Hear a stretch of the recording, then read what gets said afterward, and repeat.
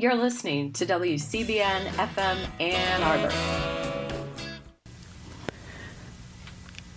Lonely grief is hounding me like a lonely shadow hounding me. It's always there, just out of sight, like a frightening dream on a lightning night. Lonely wind cries out my name, sad as haunted music in the rain. It's born of grief and born of woe, but I hear it call, and I've got to go. Where can I be headed for? The blues crawled in my door to lick my heart once more. Love lives in a lonely land where there's no helping hand to understand. Why does it bring this ache to me? Why? It don't matter why. I only know misery has to be part of me. Never hope to count on love to be a partner of that heaven up above. Never hope to understand love is a barren land, a lonely land, a lonely land. Ladies and gentlemen, Toy Darracott, today on Living Writers. Toy, thank you so much for singing to start the program. That's a first. Thank you. That was pretty scary and bold to sing a Billie Holiday song. Yeah, because of the range and the range. Oh, but you just did it. I did it. Yes, it's out of the way. And what a wonderful, thank you so much. What a wonderful idea. I can't think of a better way to have started the program. I love Billie Holiday so much. And she was really my poet when I was 14 years old. She was the first one that taught me that there is a language and somebody was speaking that language. And I would be able to talk to somebody one day. I could hear that in her voice, that there's something about what was in her voice that I knew I had kin somewhere in this world. And I hadn't known it until I heard her sing. How did you first hear her sing then, Toy? You know, I think I was 14 and there was a guy. I always dated older guys. And I think there was this guy who must have been about 19. And this was in the times when there were such a thing as beatniks and intellectuals, and these guys wore sunglasses at night, and they wore cashmere sweaters and suits, and they very nice, very, very nicely dressed, and they listened to the most fabulous music, jazz, and things that I didn't know about. You know, from my background, my Catholic school, classical music. I studied classical piano for many years, and then of course the blues too on the radio stations I was listening to. At that time, there were black radio stations and white radio stations. You were born in Hamtramck. I was born Detroit. there, and I grew up in Detroit. Hamtramck is right in the middle of Detroit. It was a Polish suburb at the time, but I was born at the Catholic hospital there. So he was listening to Miles Davis and Billie Holiday. And that's all I needed was just hear. When I heard that Billie Holiday sing, I knew there was a heaven, and I knew that I was going to get there one day. Yeah, I know. That guy was smart. He was wooing you. He was so hardcore. Smart. He was so smart. He didn't know what he was opening up necessarily. No, he just knew what was beautiful and what was artistically beautiful. He did have a sense of that. And at 14, you were already writing poems in a journal that no one else was seeing. Right, exactly. It was, I knew that these were very private kinds of writings, even though, I wasn't necessarily writing about things that would be a secret, but there was something that was very close to my heart that I knew I had to hide for a while. It wasn't time to show it. And were you writing poems, Toy, or were you writing notes and chunks of prose, or was it poems? Like, is it the forms and the I was lyric? using I had at that time I had studied Edgar Allan Poe, and I had studied some of the Oh, I really like you. Oh, why is that? I don't know. It's just so great. You say you're going to sing, and you mention Edgar Allan Poe, like seemingly out of the blue, like really. But that's what we were reading in 8th grade. Oh, like The Raven, maybe. Yeah, well, and Annabelle Lee. I think that was the one that was very mysterious to me. And I was in a contest in Catholic school where we recited poems, and I read a very long poem about the Crusades. I remember. Why'd you choose that one? Well, I didn't choose it. The nun chose it. And now when I think about me reading about some of the terrible things that went on in the Crusades, and it was like I was for the Crusades at the time. I mean, I didn't know what I was talking about. But anyway, I knew I had some sense of form.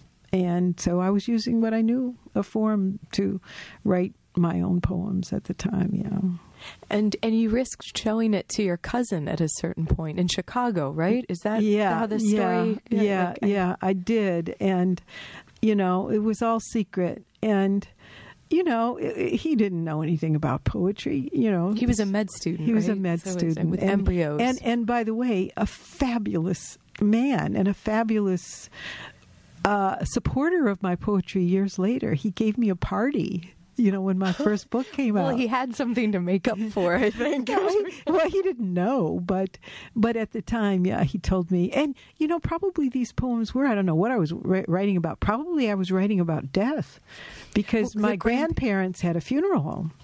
And so I was exposed to, death a lot during my childhood. I'd be over there all the time. I'd be answering the phones and showing people into the undertaking parlors when I was 8 years old.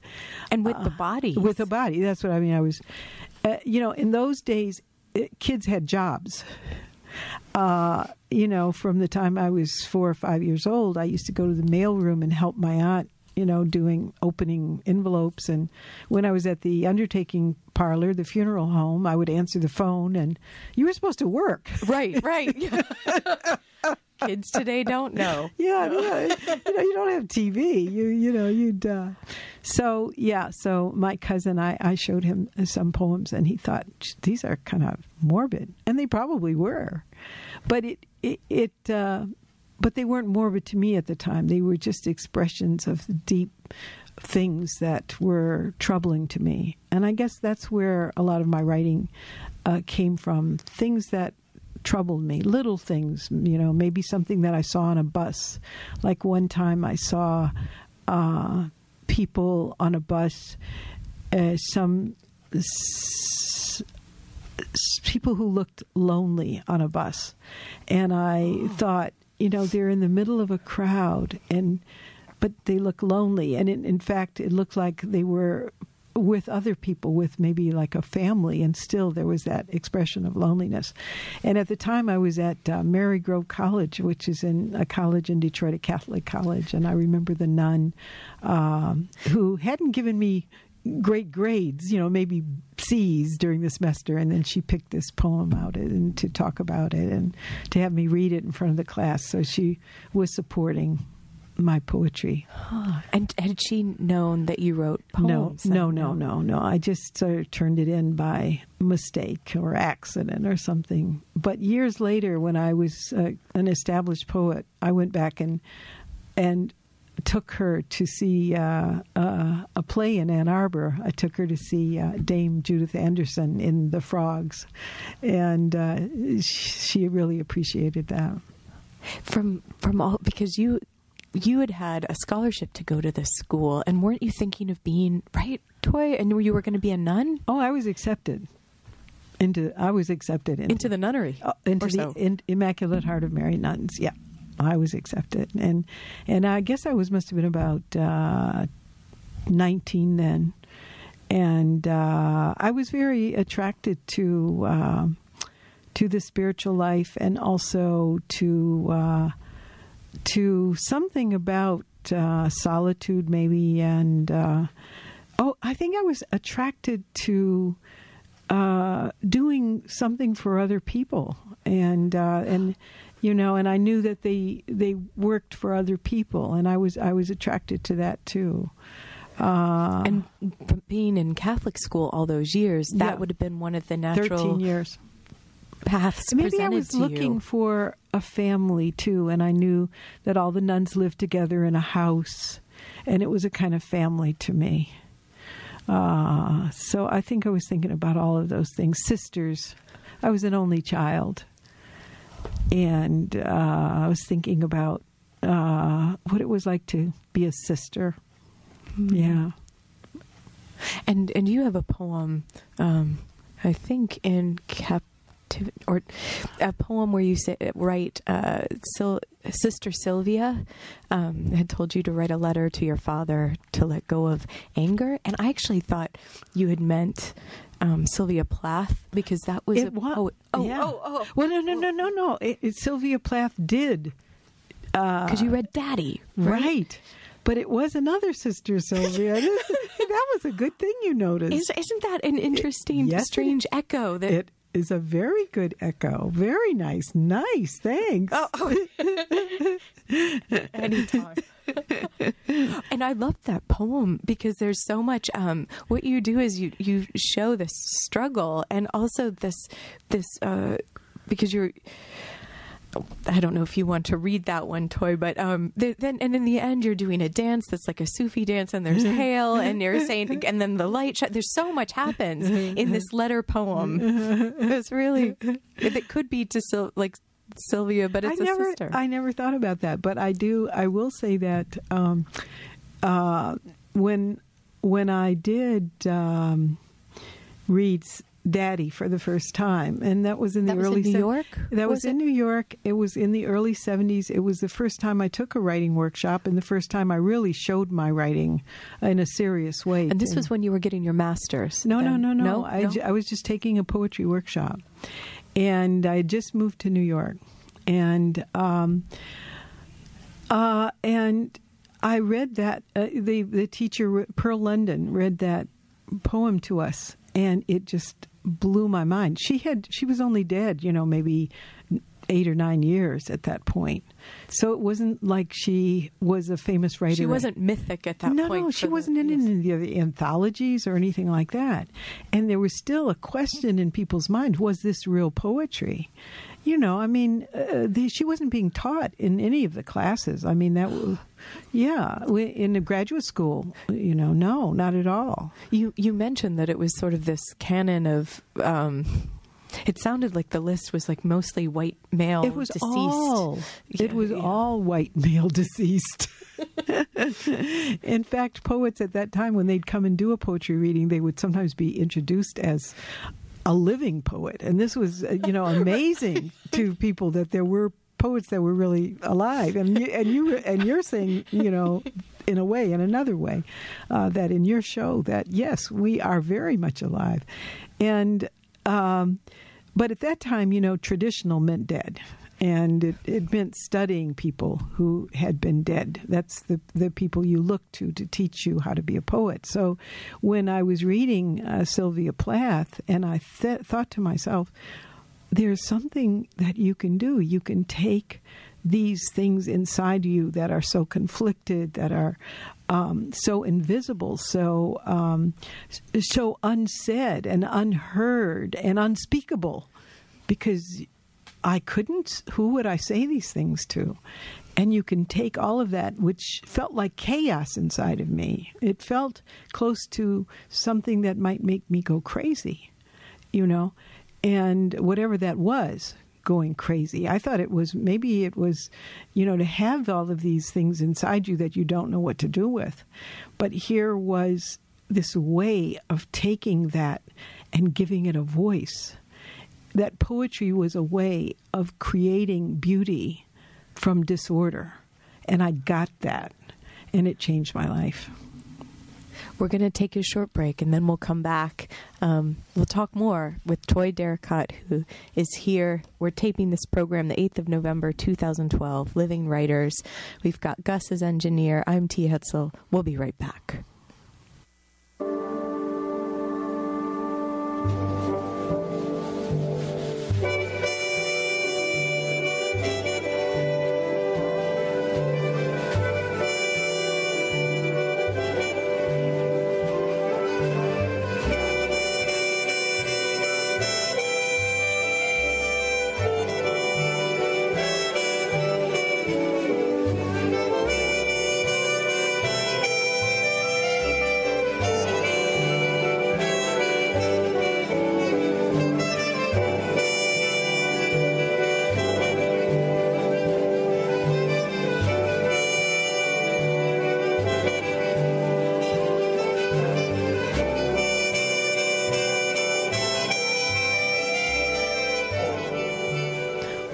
Welcome back.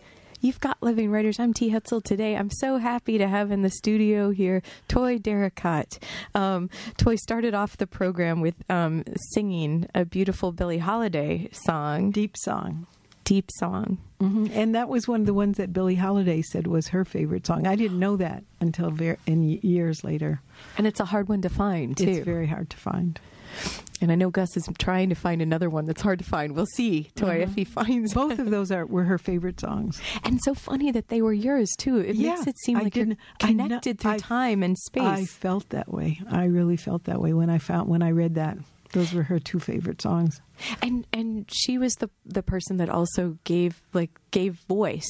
You said at the beginning of the program, like a possible voice that you recognized. Yes. To experience. Yes. And I play her now at night. I have Pandora, and I play the Billie Holiday station. We'll have to check that out. And, I still feel that about her after all these years. I still feel connected to her.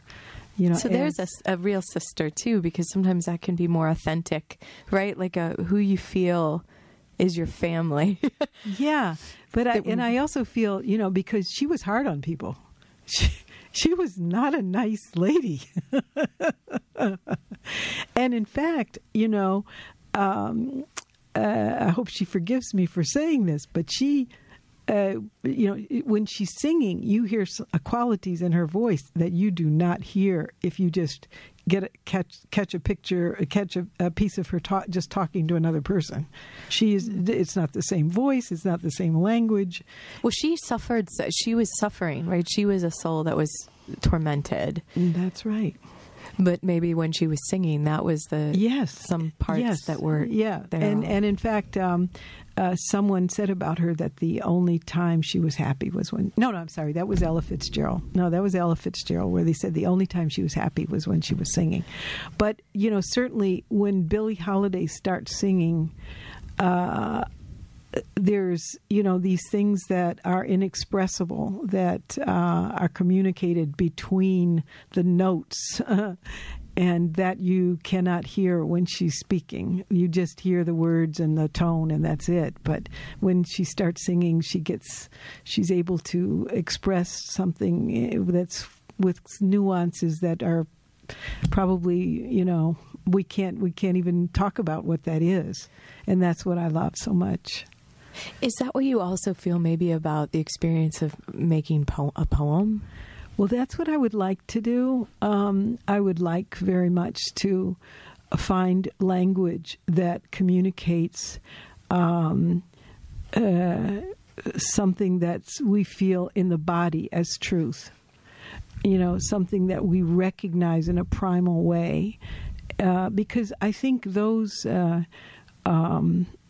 that there's something that is very early that gives us a sense of what's true. It's almost like when I'm writing, there's something that I'm looking for that gives me a feeling of balance in a word and phrase, and it's some kind of innate sense of when you're balanced. When you feel like you're falling over or something from babyhood, from the moment you're born. And there's something like that to me when you find the right word.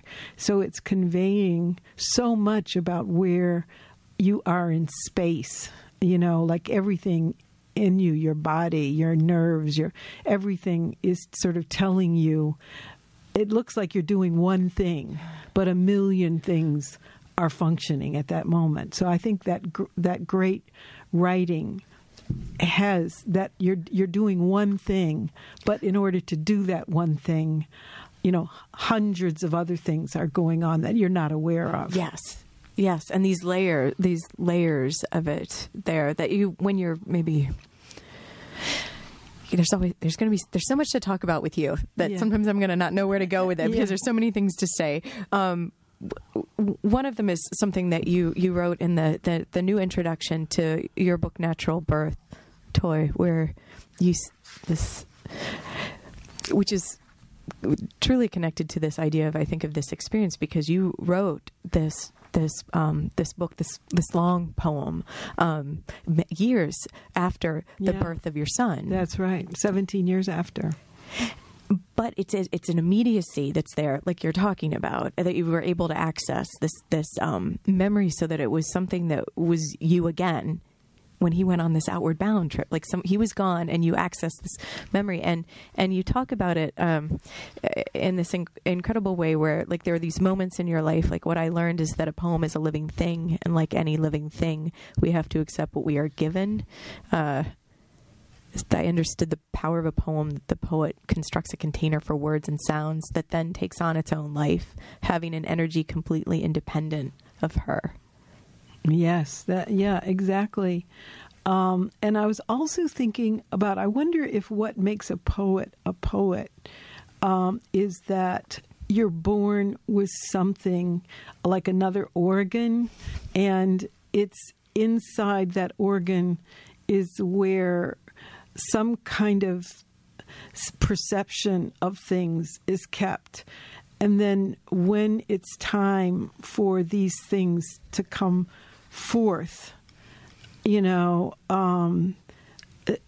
come forth, and you have to, you have to find all the ways to express them, put them in language, put them into whatever form they can hold. The reason why I'm saying that is because I remember when I was teaching children, and in New Jersey, in New Jersey, was it for 15 years? Because you were a writer in the schools. Yeah.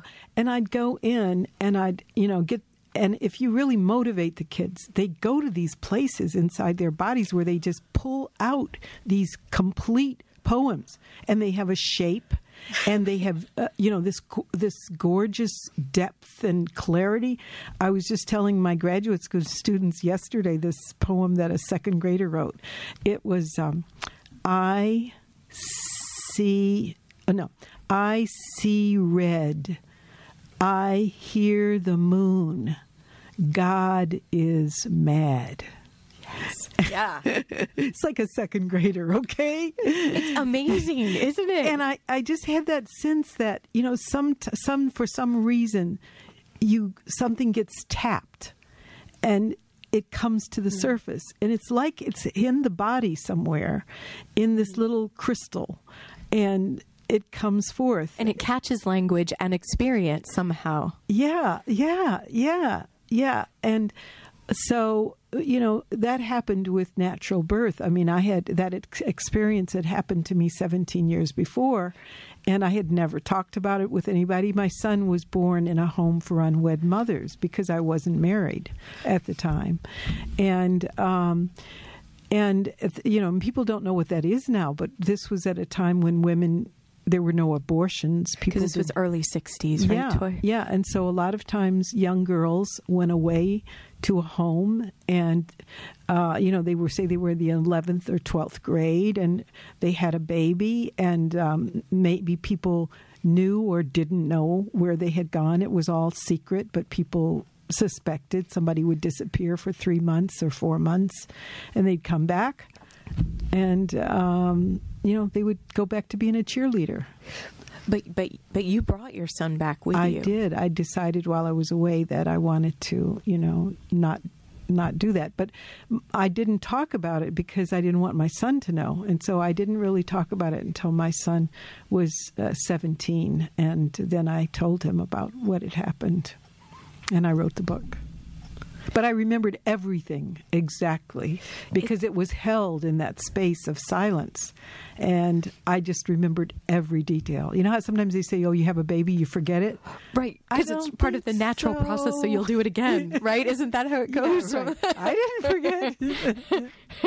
I didn't forget. Is there any part of that poem, Toy, that you feel like you want to jump to at all? Or this is a little one at the end. Well, people seem to like this one, which is about after the baby was born, then your family can come, and because you're alone there during this whole process. And so this is when the father came and visited me, the visiting hour. He came in his seedy brown jacket, smelling of paint, all thumbs, a man stumbling over his own muscles, unable to hold some part of himself and rock it gently. She gave up seeing him come in the door, wanting to show him her belly just an hour before, looking at her own corpse in the mirror. She lay there, reduced, neither virgin nor mother. It had been decided the winter was too cold in the garage. They would live with her mother. The old bedroom was already prepared, cleaned, the door opened. The solitary twin bed remained. He would sleep on the porch. She looked at him and tried to feel her way into the body of a woman, a thing which was to be taken care of, held safely in his arms. She lay there, trying to hold on to what she had, knowing she had to let it go. Thank you, Toy. You're welcome. And that's from Natural Birth. Right. The book, Firebrand Books. And we also have on the table the most recent book, The Undertaker's Daughter. Right. As well. And the last line of that book is "Let It Go," and I hadn't realized that. Did you realize that? Yes. Look at it. I know. I hadn't realized it until I just read that poem. I actually hadn't. But when you said it, it resonated. Yes. And I think that's very true. I think for me, the book is about doing something that then you let go. It's about doing something that you have to do, but then after it's done, you let it go. Pain, love, anger. The process is over. Whatever it took to create that book is over. Yeah. Well, let's take a short break, okay, and then we'll come back, and we're doing this sort of unconventionally, so then I'll read your short bio on the back of The Undertaker's Daughter, out just last year with the University of Pittsburgh Press. You've got Living Writers today on WCBN FM Ann Arbor. Living Writers, we'll be right back. Thank you.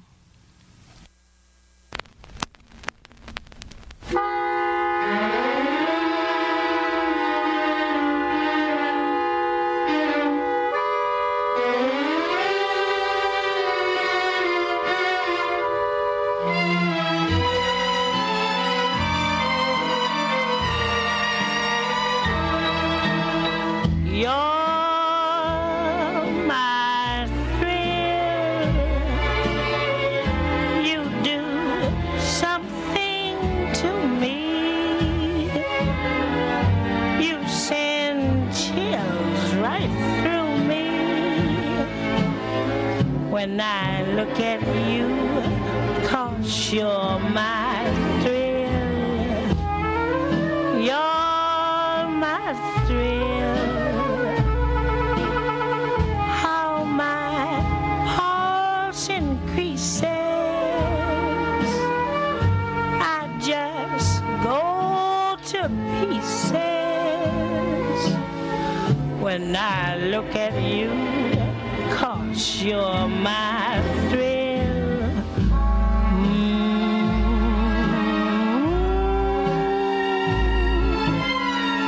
Nothing seems to matter.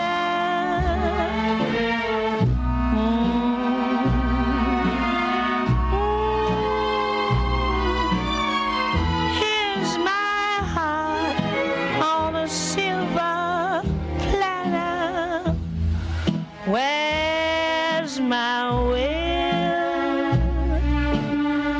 Why this strange desire that keeps mounting higher? When I look at you, I can't keep still. You're my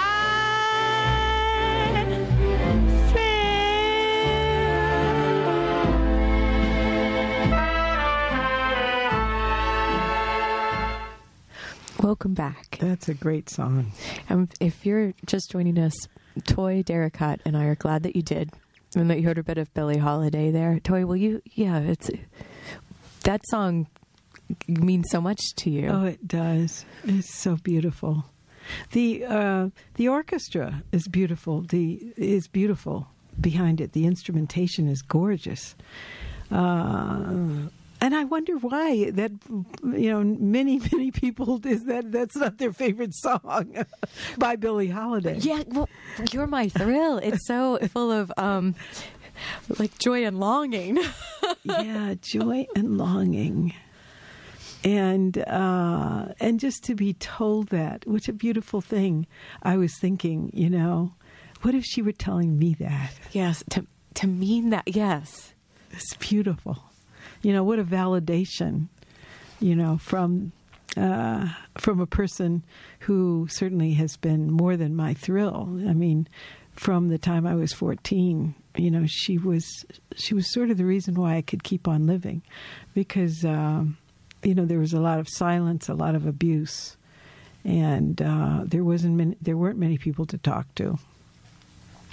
But slowly, I found a poetry community, and that was so important, to find other people who were interested in making something beautiful out of hard things to talk about and things people didn't necessarily want to talk about.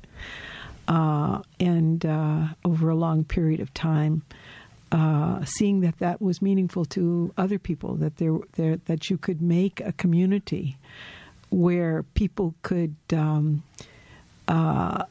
not only have solace and a sense of safety and reality, but could create great art. What a wonderful thing. And that happened. I'm the co-founder of an organization called Cave Canem, which, comes from that sense that there was a time when African-American poets were not read, not in grade school. I didn't read an African-American poet in grade school, high school, college, in graduate school. That seems unthinkable. And it wasn't that long ago. And there's an article where I think you're talking about we're not post-racial, and that some of the some of the things that people had said to you, I was shocked. Oh yes, not that a professor even would say to you that. Yeah, we don't. When I said, "Why haven't we read an African American poets in the '80s?" and he said, "We don't go down that low." Well, I wonder what and it was a he. It was a he. I guess. Well, what did he? What was he even saying? And did he know what was coming out of his mouth? Like when I saw that printed on the page, I just thought, what? Well, I think.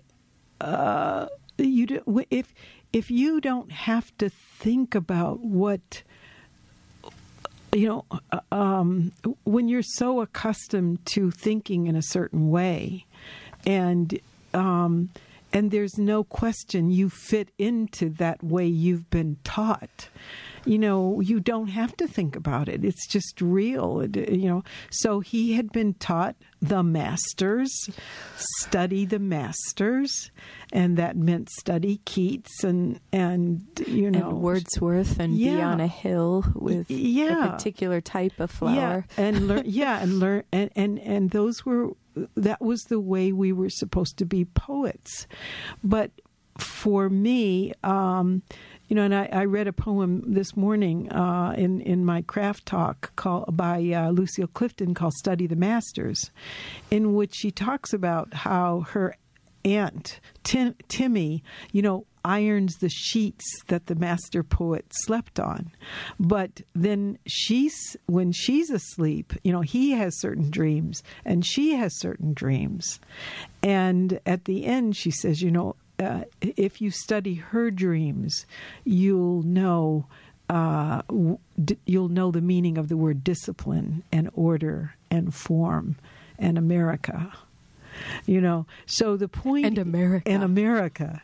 So the point is that depending on the masters and the meaning of the word, of course, if you are the descendant of a slave, right, the word master means something entirely different when you say study the masters. Yes. So that's where I'm coming from. What he said, the world that he took for granted, the meaning he took for granted, the aesthetics that he took for granted, was something that was an unspoken conflict within me, something that bothered me. And yet, on the one hand, I had to prove myself worthy to be a part of this tradition, knowing by what he said already that I was not worthy. So there was this conflict, this tension in me about being, whether I was able to. Maybe a black poet. Maybe we really couldn't write poetry. Maybe there was something intrinsically wrong. But then you also had that lived experience with that moment with Sylvia Plath, with recognizing something about maybe a woman who wasn't supposed to be saying the things that she's saying, and knowing within yourself that this is a poem. Because you were saying even at 8 years after her death, they were saying, well, maybe this isn't really a poem, or it's not lasting. Well, even now, there's a question about whether writing about your personal life, whether that you can really create real poetry out of that, or maybe you're just copying it out of your journal or something. But like you said, it's something different. It's like what you were saying in this foreword in Natural Birth, with this, where you had this realization that it was a thing unto itself, this poem, because when you were trying to revise the Natural Birth poem, yes, right, and make it into something, yes, and this is the point. This is the point, I think, that underneath, for me, there is this rage to do what I've been told I can't do, or I shouldn't do. You shouldn't say that. You shouldn't. You're not going to be able to make that poetry. That's not real poetry.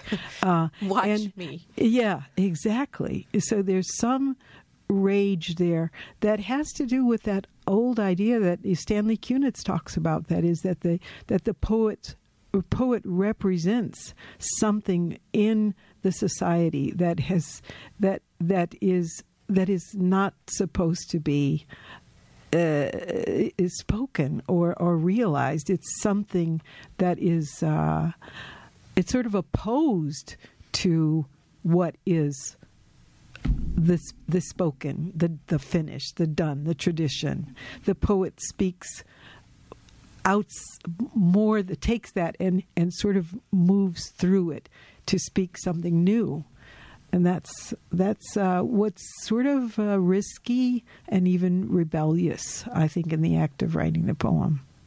And it goes back to what you said when you're making one, a sense of what's true. Yes. That's what. Yes. And I, the more I think about truth, what I want to say about that is that truth is not only a decision about content, but it's also a decision about form. Because any time a writer sets a kind of limit for themselves, that sets a something that you're going to knock your head up against over and over again, you've made a formal decision, because that is going to entirely, with every word you write, you are moved toward a certain kind of language and syntax, and you're moving away from another kind of language and syntax. So in the end, the artist's job is to embody, whatever decision you've made about what you're going to write. And this has to come, I think, eventually you have to find that deep place that demands being expressed. That's your theme or your subject. You have to embody it with language. And for me, choosing truth, and of course there's no truth out there in the sky. This is truth that it feels right to you. And in the end, I think you're making a decision that is a formal as well as a content-related choice. Even when you're making the earliest stage, are you saying, Toyah? I'm saying that it moves you in that direction. I know when I first started writing the Black Notebooks, which took 25 years to write, it started as... we bought a house in an all-white neighborhood. We were the first Black people. Upper Montclair, New Jersey. And I got the house by doing something I felt an inner shame about. I mean, people thought I was white. I never told them I was white, but they thought I was white. And that's the way I got the house, because when my husband went with me, we were shown an entirely different neighborhood. But when I got in the house, I was this rage, again, that underneath, I'm going to get it. I'm going to do what they don't want me to do. I'm going to do it. So we got a house, and 3 months later, I was in this terrible depression. So the process was, what part of myself did I so hate that I wanted to kill it? And just at first it was little chicken scratches. I had no idea what I was writing about, what I was looking for. But the long process of putting this book in what looks like prose, it was lined like iambic pentameter for many years. But the book has to satisfy. The form is made to satisfy the deepest purpose. What is the purpose of this book? The purpose of the book is to provide a momentary community in which you can talk about something that's forbidden, and can open up this area where people are either afraid or ashamed, or afraid they are going to be shamed, or they're going to say the wrong thing. This book is to make an intimate space to talk about things that are too hard to talk about, race. And how could I do that? Was I going to create a form that looked like a poem, a work of art? This was wise. It's called a notebook.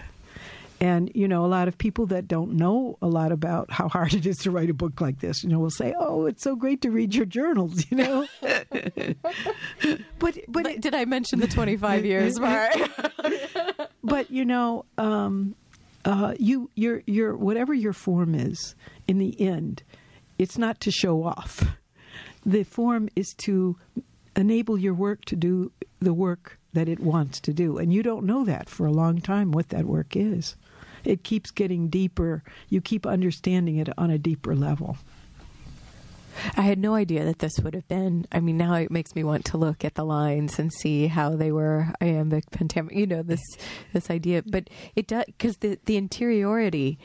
It seems like it needs to also feel plain spoken and not something that's coming to you in this other vehicle. Exactly. And one of the things that was the most horrible moments of my life was when I got the galleys back from Norton, and I saw that a line is a different line when it's done in the galley at the printers than the lines I had sent in when I gave them my manuscript.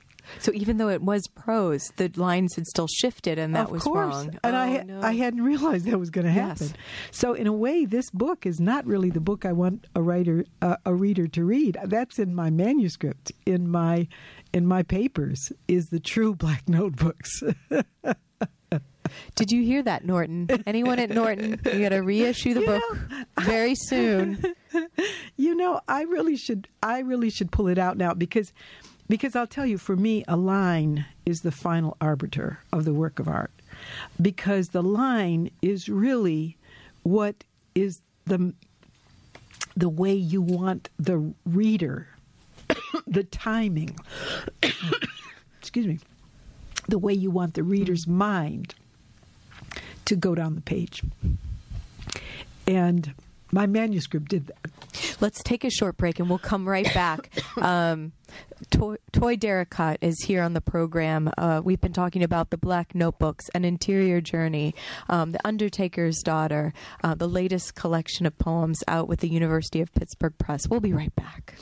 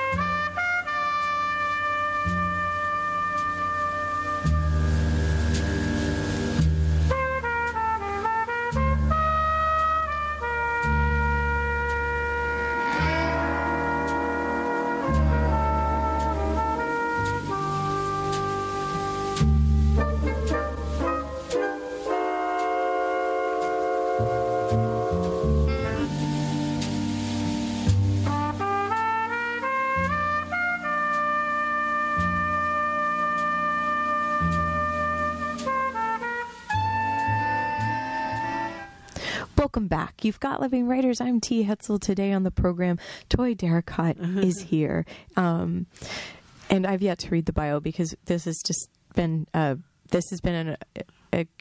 conversation that I didn't want to interrupt. No, we were having such a good time. I know, we were. Don't use the past tense yet. Sorry. It's still good. So here it is. And this, The Undertaker's Daughter, just out last year, the latest collection of poems. Also on the table, Captivity, Tender, Natural Birth, The Black Notebooks. Toy Darracott is the author of 4 previous poetry collections: The Empress of the Death House, Natural Birth, Captivity, and Tender, winner of the Patterson Poetry Prize. She is also the author of the Black Notebooks, recipient of the 1998 Anisfield Wolf Book Award. She is the recipient of 2 Pushcart Prizes and fellowships from the National Endowment for the Arts and the Guggenheim Foundation, among other honors. Darracott is co-founder of Cave Canem and professor of English at the University of Pittsburgh. And the latest news, Chancellor of the Academy of American Poets. Can you say a little bit about that, Toy? Like, what's your role as Chancellor now? Well, I'm a new baby Chancellor. I don't know a lot about my role, but we're doing interesting things. I was at one meeting, and it's great because. Do you wear a robe? Oh, doesn't it sound like no? But when you said that, I thought of a bathrobe, maybe. But it does sound like that. And when I was a baby poet years ago, I never imagined that this could happen, because at that time, of course, it was 12 white men who were chancellors for their whole lives, and that's the way it was. American poetry is changing, and it's wonderful to see that there's the experiences that really exist here in our country are finding a way into our literature. Toni Morrison said, she writes the books that need to be written, and there are still so many books that need to be written to make this the real American story. And it's happening now. I'm so proud of that, and I feel blessed to be alive to see this happen. And it's so brave to write those first poem stories, Yes. what needs to be in the world. Because sometimes you think, oh, I didn't... It's an absence you feel, but sometimes you've not even ever articulated it. Right. Until exactly. you somehow created it. Exactly. And I want to encourage people to write these things that they don't see written, That's not the only reason to write, but there are many reasons. But, when you feel that you need to express something because you need to make this visible in the world, you need people to see this who don't see it. It does take a risk, and it does need bravery, and you do have to try to make friends. People find in the world those places that you feel mirror back to you an authentic self and not a broken self, because that's the mirror that I received when that professor said we don't go down that low. Then I saw, well, something's wrong with me. But so you have to find those mirrors that give you the true reflection of your own power and beauty, and and keep following that to write your work. And then you're the mirror for others. That's right. When they see that you are able to do this, that you are the mirror for others. And that's an empowering situation. I know for the first Cave Canem, when, so many African-American poets, 20 people sat in a circle, so many of us who had never studied with another African-American poet, maybe even read an African-American poet. And here we were sitting in a circle, 20 people who were poets. What an empowering reflection of the ability to do what we needed to do to write our work. And that has happened. It must feel like this ratcheting open, in a sense of like maybe of that organ, like where you said these things are inside us, like then there's like this opening. It seemed to happen so painlessly, and I'm curious about that, because it just seemed like people were so happy, that they immediately went to work. I mean, people not always usual with poets. Yeah, no, and they did it. They didn't go into their rooms like to suffer in silence. Everybody went into the lounge and wrote poems all day. Some people didn't sleep for 7 days, and and they'd write in there, and then maybe they'd go over and say, okay, I can't find the right word, and can you help me with a word here? And so it was.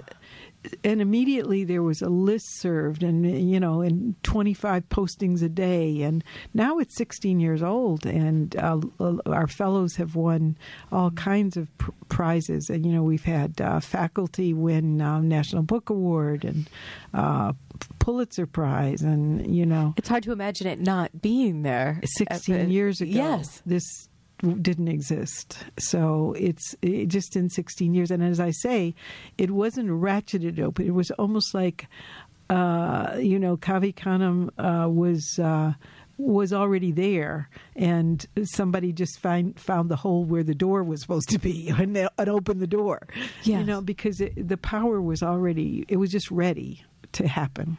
And so we were fortunate enough to be there for that beginning. And it was you, Cornelius Eady, and Sarah, Sarah wife? Micklem, his wife. Yeah. That first year, we were vacationing together in Capri, and I asked, did they want to do this workshop, and they said yes, and they all went from there. That's great. It was a great thing.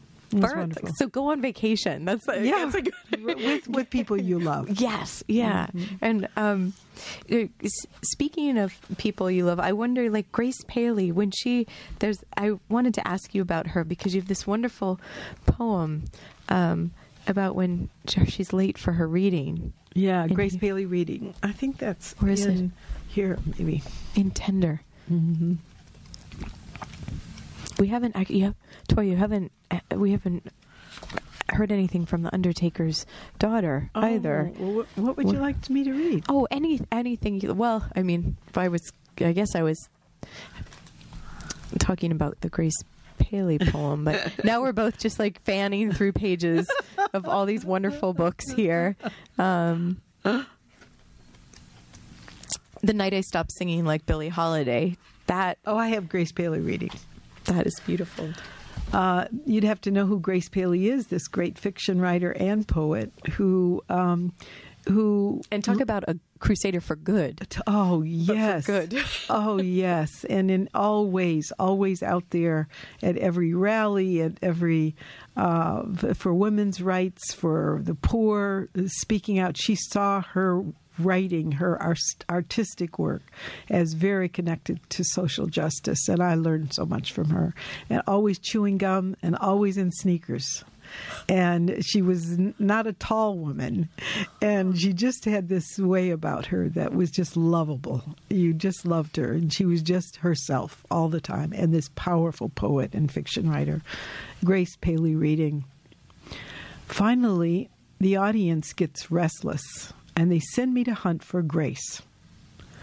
I find her backing out of the bathroom, bending over, wiping up her footprints as she goes with a little sheet of toilet paper, explaining. In some places, after the lady mops, the bosses come to check on her. I just don't want them to think she didn't do her job. So she was late to her reading because she was making sure that the lady wasn't going to get in trouble because she left footprints. And so you see what was on her mind? The really important thing that was on her mind was not that getting to that poetry reading. It was being very careful about taking care of people in the moment and doing what was right in the moment. Now I could learn a lot from that, and I did. Me too. Yes. Mm-hmm. And so much is happening as you show that, like in the poem, Toy, with her remopping. Yeah. Because you're showing that it isn't about like this, because she's a great poet. She's a great poet. And fiction writer. And she was, actually, just the layer, yes, it's just beautiful. The layers that are visible, you make visible by capturing that moment of her life. Right. Instead of talking about her, you show it in this moment. Right. Of everything. And it's like the Lucille Clifton must study the masters. Just remember what we're really about here, and what our work is really about, and I believe that great poets are working to change things. And so we have a purpose in mind that's people are dying for what they're writing. And I think maybe we need to remember in our safe little academic positions that, that we are after creating great art, which has something to do with change, seeing things in a new way. Thank you so much, Toy. Thank you. I was loving being here. Thank you. Thanks for starting us off with the song. Oh, you're welcome. And and ending with change. It isn't. That's the end of the Undertaker's daughter. Is change. Yes, it is. Do you want to? Sure. Shall we go out on this? Yeah. You've been listening to Living Writers with Toy Darracott. The poem is change. The poem in change. The end of the poem is change. To change in the poem, to change by the poem, to hold the change in the poem, to be changed by the poem is change. To change by writing the writing is change. To hold the change in the writing, to hold the change by writing. To breathe through the change, to write through the change, to breathe by writing, to write by breathing. The change is breathing. The change, to hold the breath, to hold the writing, to hold the change, to hold it, and let it go. Thank you.